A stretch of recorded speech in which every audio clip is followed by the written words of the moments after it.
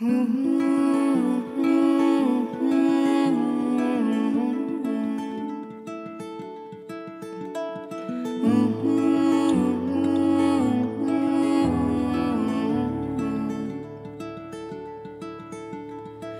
us be lovers, we'll marry our fortunes together. I've got some real estate here in my bag.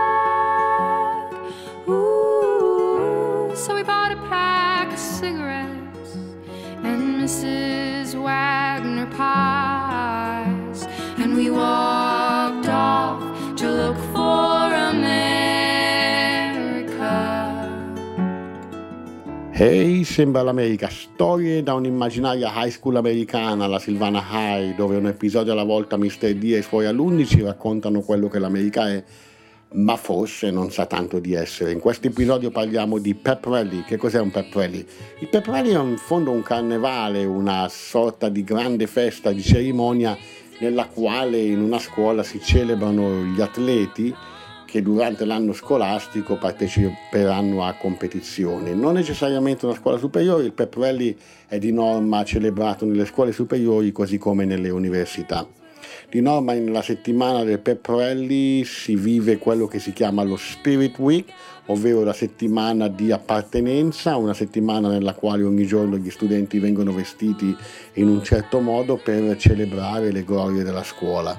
Alla Silvana High School i colori sono il bianco e il verde. Questa è una finezza in quanto il bianco e il verde sono i colori sociali di un'altra scuola, una scuola elementare che si trova nel Connecticut.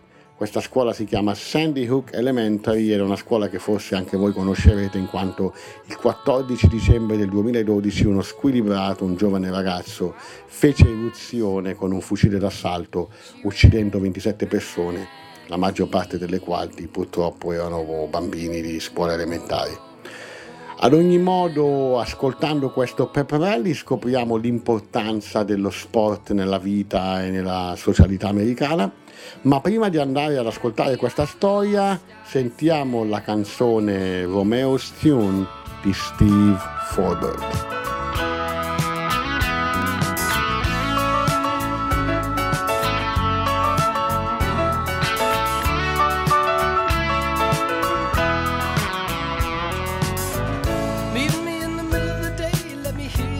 Everything's okay. Bring me southern kisses from your room. Meet me in the middle of the night. Let me hear you say everything's alright. Let me smell the moon in your perfume. Oh, gods and years will rise and fall, and there's always something more. Lost in talk, I'll waste my time, and it's all been said before. While further down behind the masquerade, the tears are there. I don't ask for all that much, I just want someone to care. That's right now. Meet me in the middle of the day, let me hear you say everything's okay. Come on out beneath the shining sun. Meet me in the middle of the night, let me hear you say everything's alright. Sneak on out beneath the stars and run.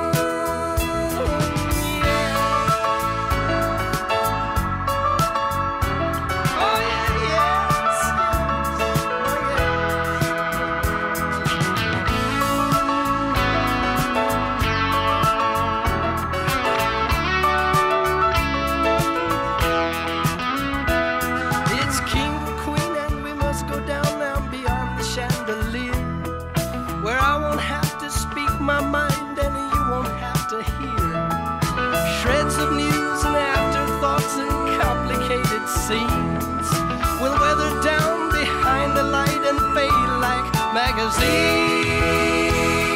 I know that they will now. Meet me in the middle of the day, let me hear you say everything's okay. Bring me southern kisses from your room. Hey, hey, you meet me in the middle of the night. Let me hear you say everything's alright. Let me smell the moon in your perfume. Oh, now meet me in the middle of the day. Let me hear you say everything's okay. Let me see you smiling back at me.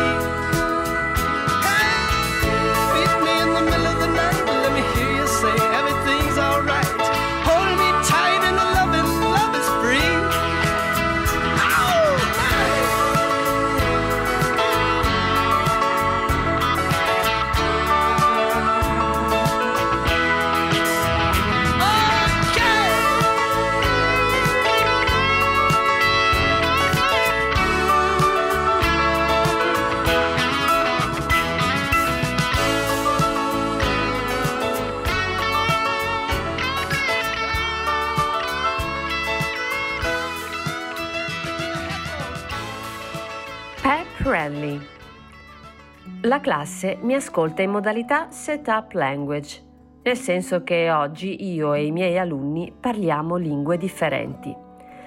La lezione del giorno propone l'insegnamento del periodo ipotetico dell'irrealtà attraverso una serie di domande al limite del paradossale.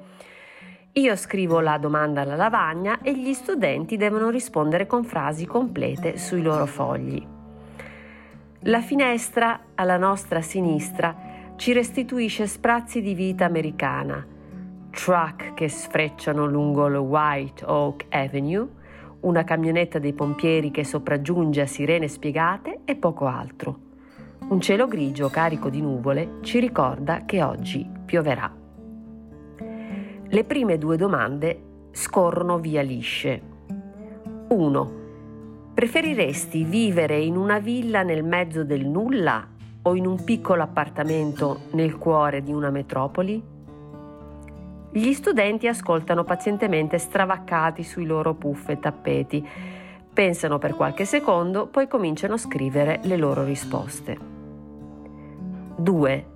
Preferiresti navigare su una piccola barca in un atollo incontaminato o in internet? Gli studenti scrivono senza neanche pensare, catalogandola come domanda retorica. Alla terza domanda, gli studenti alzano gli occhi dal foglio come a chiedere: e questo cosa vorrebbe dire? Riformulo la domanda in modo più chiaro. Preferiresti sposare una persona che ami ma non ti piace o una che ti piace ma che non ami? Nulla. Forza ragazzi, pensate a Catullo. Qui potis est inquis, quod amante miniuria talis cogita mare magis, sed bene velle minus. Com'è possibile, dici? Perché tale offesa costringe l'amante ad amare di più, ma a voler bene di meno. Ah sì, quello là, rispondono loro senza troppo entusiasmo. Quindi, l'incalzo, senza troppa convinzione. Loro si sforzano di capire, ma con fortune alterne. Destiny alza una gelida manina spavalda. Mr. D, a ogni modo io dovrei andare in palestra a quest'ora. E perché mai? Rispondo deluso, seccato, piccato. Destiny mi fissa con un'espressione tra l'esterefatto e lo scioccato, come a dire che la mia domanda ha forse meno senso di tutte le domande impossibili che ho formulato finora. La classe entra lentamente in modalità social, scrollandosi di dosso le ultime scorie di Catullo e del periodo ipotetico, che poi a dirla tutta per i miei alunni volere è potere. Determinati come Giulio Cesare e ostinati come Vittorio Alfieri, o forse solo praticamente teenager americani. I want it all and I want it now. Mr. D, oggi all'ultima ora abbiamo il pep rally. Metto a fuoco la classe e solo adesso mi accorgo che tutti sono vestiti di verde e bianco, i colori sociali della nostra scuola. Ma come ho fatto a dimenticarmene? Oggi alla 4ª ora la scuola si radunerà in palestra per celebrare le future e passate glorie sportive della Silvana High. Il pep rally è un fenomeno tutto americano. Studenti delle scuole superiori all'inizio della stagione sportiva si radunano in palestra per festeggiare. Lo scopo di questo evento mondano è quello di incoraggiare lo spirito scolastico e sostenere i membri delle varie squadre sportive. Destiny, in qualità di capitano della Varsity Cheerleaders, è di fatto una delle celebrità di questo evento. Destiny, va pure, dico con sufficienza. Sì, ma allora se per questo devo andare anch'io, dice Alex, l'armadio a muro di 2 metri, difensore della squadra di football. E anch'io, aggiunge Priscilla, rappresentante della squadra di robotica. E io, aggiunge Uraia. Poco alla volta tutti si alzano ed escono dall'aula, lasciandomi davanti alle mie domande retoriche. Vado con calma alla lavagna e scrivo l'ultima domanda per la mia nuova classe inesistente. Preferisci essere in grado di leggere i pensieri di tutti o dover dire ad alta voce tutto quello che pensi? Al termine della prima ora, Mr. Cummings, il coordinatore del pep rally, si materializza davanti alla porta sfoggiando un sorriso che non promette nulla di buono. «Allora, Mr. D, siamo pronti?» mi domanda euforico. Vorrei rispondere come si deve, ma sono decisamente distratto dal suo abbigliamento. Indosso una maglietta verde con bordi dorati, pantaloni bianchi da cavallerizzo, una tuba verde in testa e occhiali di plastica verdi con cromature dorate. Allora, Mr. D, per il pep rally, Mrs. Wilson sarà ai rinfreschi, Mrs. Jones nello spogliatoio per aiutare le cheerleader, Mrs. Sullivan al guardaroba. Che ne diresti se tu e Mr. Wu vi metteste a bordo campo per fronteggiare i ragazzi? In che senso? Replico allarmato. Nel senso che potreste controllare che non scavalchino le transenne o che facciano un'invasione di campo. Dove? In palestra o al Maracanã?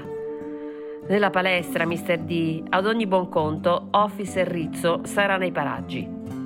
Conto i minuti. Replico collaborativo. Officer Rizzo è il SRO, acronimo di School Resource Officer della Sylvana High. Quasi tutte le scuole americane hanno un Resource Officer, un ufficiale di polizia addestrato per svolgere 3 ruoli principali nell'edificio scolastico: l'agente delle forze dell'ordine, il consulente in materia di legge e l'educatore in materia di diritto ed educazione civica. Officer Rizzo è un uomo mingherlino con un sorriso rassicurante e uno sguardo buono, ma forse solo bonario. Indossa sempre l'uniforme della contea, un completo blu scuro, un cinturone da cui spuntano un walkie, manette, manganello e la pistola di ordinanza. Alla 4ª ora, in una palestra gremita in ogni ordine di posti, passeggio nervosamente avanti e indietro, muovendo il mio ombrello come se fosse un manganello sfollagente. Mr. Wu, dal canto suo, agita i pugni in aria improvvisando improbabili mosse di arti marziali. Al suono della campanella, la voce di Mr. Cummings riecheggia da tutti gli altoparlanti. «Ragazzi della Sylvana, benvenuti!» Un boato fragoroso fa tremare le pareti dell'edificio. Mr. Cummings prosegue acclamato come una divinità. «Ragazzi, ora è in piedi per l'inno nazionale!» La palestra si ammutolisce in un silenzio quasi religioso. Metà degli studenti si toglie delicatamente il cappello dalla testa, mentre tutti allungano la mano destra sul cuore. La banda intona l'inno americano e tutti cantano a squarciagola. Oh, say, can you see? Al termine dell'inno, Kenzie, truccata pesante, entra nel mezzo della palestra. Un boato accompagna il suo ingresso, mentre io e Mr. Wu spingiamo a fatica orde di studenti indemoniati oltre le transenne. Kenzie batte le mani e un manipolo di cheerleader vestite da cangurine scosciate entra nel centro della palestra nelle note di Down Under dei Men at Work. La palestra è un visibilio di cellulari che immortalano il momento social, mentre le cheerleader australiane saltellano invasate al suono di Do you come from a land down under, where women glow and men plunder? Can't you hear the thunder? You better run. You better take cover. Al termine della performance, una alla volta, le varie squadre fanno il loro ingresso in palestra come in una sorta di trionfo romano. Il pubblico applaude strillando mentre io e Ming tratteniamo a fatica gli entusiasmi frammisti a ormoni scalpitanti. Fuori, le prime gocce di pioggia impastano l'asfalto di White Oak Avenue. I truck rallentano, così come le camionette dei vigili del fuoco con i lampeggianti accesi. In sordina, dalla palestra, I Men at Work cedono il passo ai Jonas Brothers, che ci ricordano che non si invecchia mai, si resta giovani in eterno. I don't want this night to end. It's closing time, so live with me again, yeah. You got all my love to spend, oh, let's find a place where happiness begins.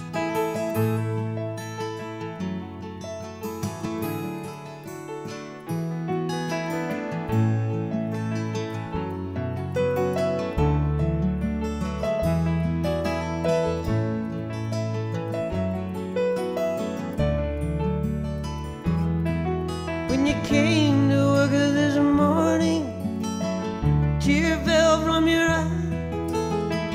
Yes, you understand it, but you do not realize. Though you never talk to me, I can see all your pain. Sad lady in the cafe in the rain.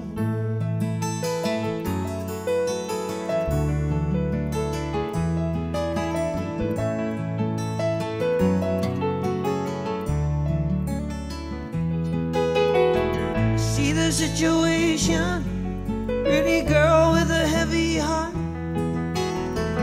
looking for tomorrow, not knowing where she should start.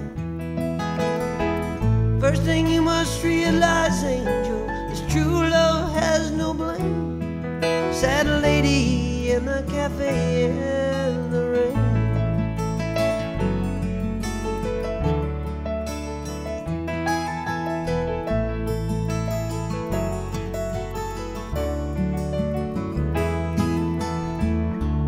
Put your dreams on a train to California. Trains back east, they came and gone. But if you do not find it out there, darling, you know you could always come on home. And if your Irish eyes were smiling like the words of that old song, well, the lightness of your beauty could not hide there very long. With the little one who loves you, joy could not be contained. Sad lady in the cafe in the rain.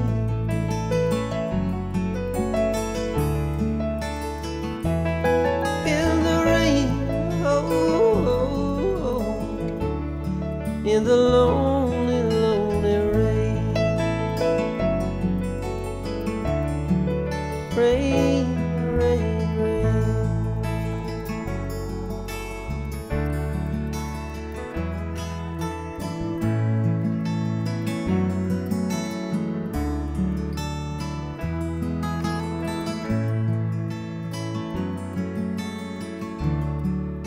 E sulle note di Cafe in the Rain di Ginny La Fave ci diamo appuntamento al prossimo episodio. Un saluto dalla North Carolina, dalla Silvana High. Alla prossima, ciao. Ehi, sembra l'America, un romanzo di Michele Di Mauro in tutte le librerie e in esclusiva su ADMR Radio, mercoledì e venerdì alle ore 16 e in replica la domenica alle 12:30, con la voce narrante di Irene Sparacello e una suggestiva colonna sonora di grande musica americana.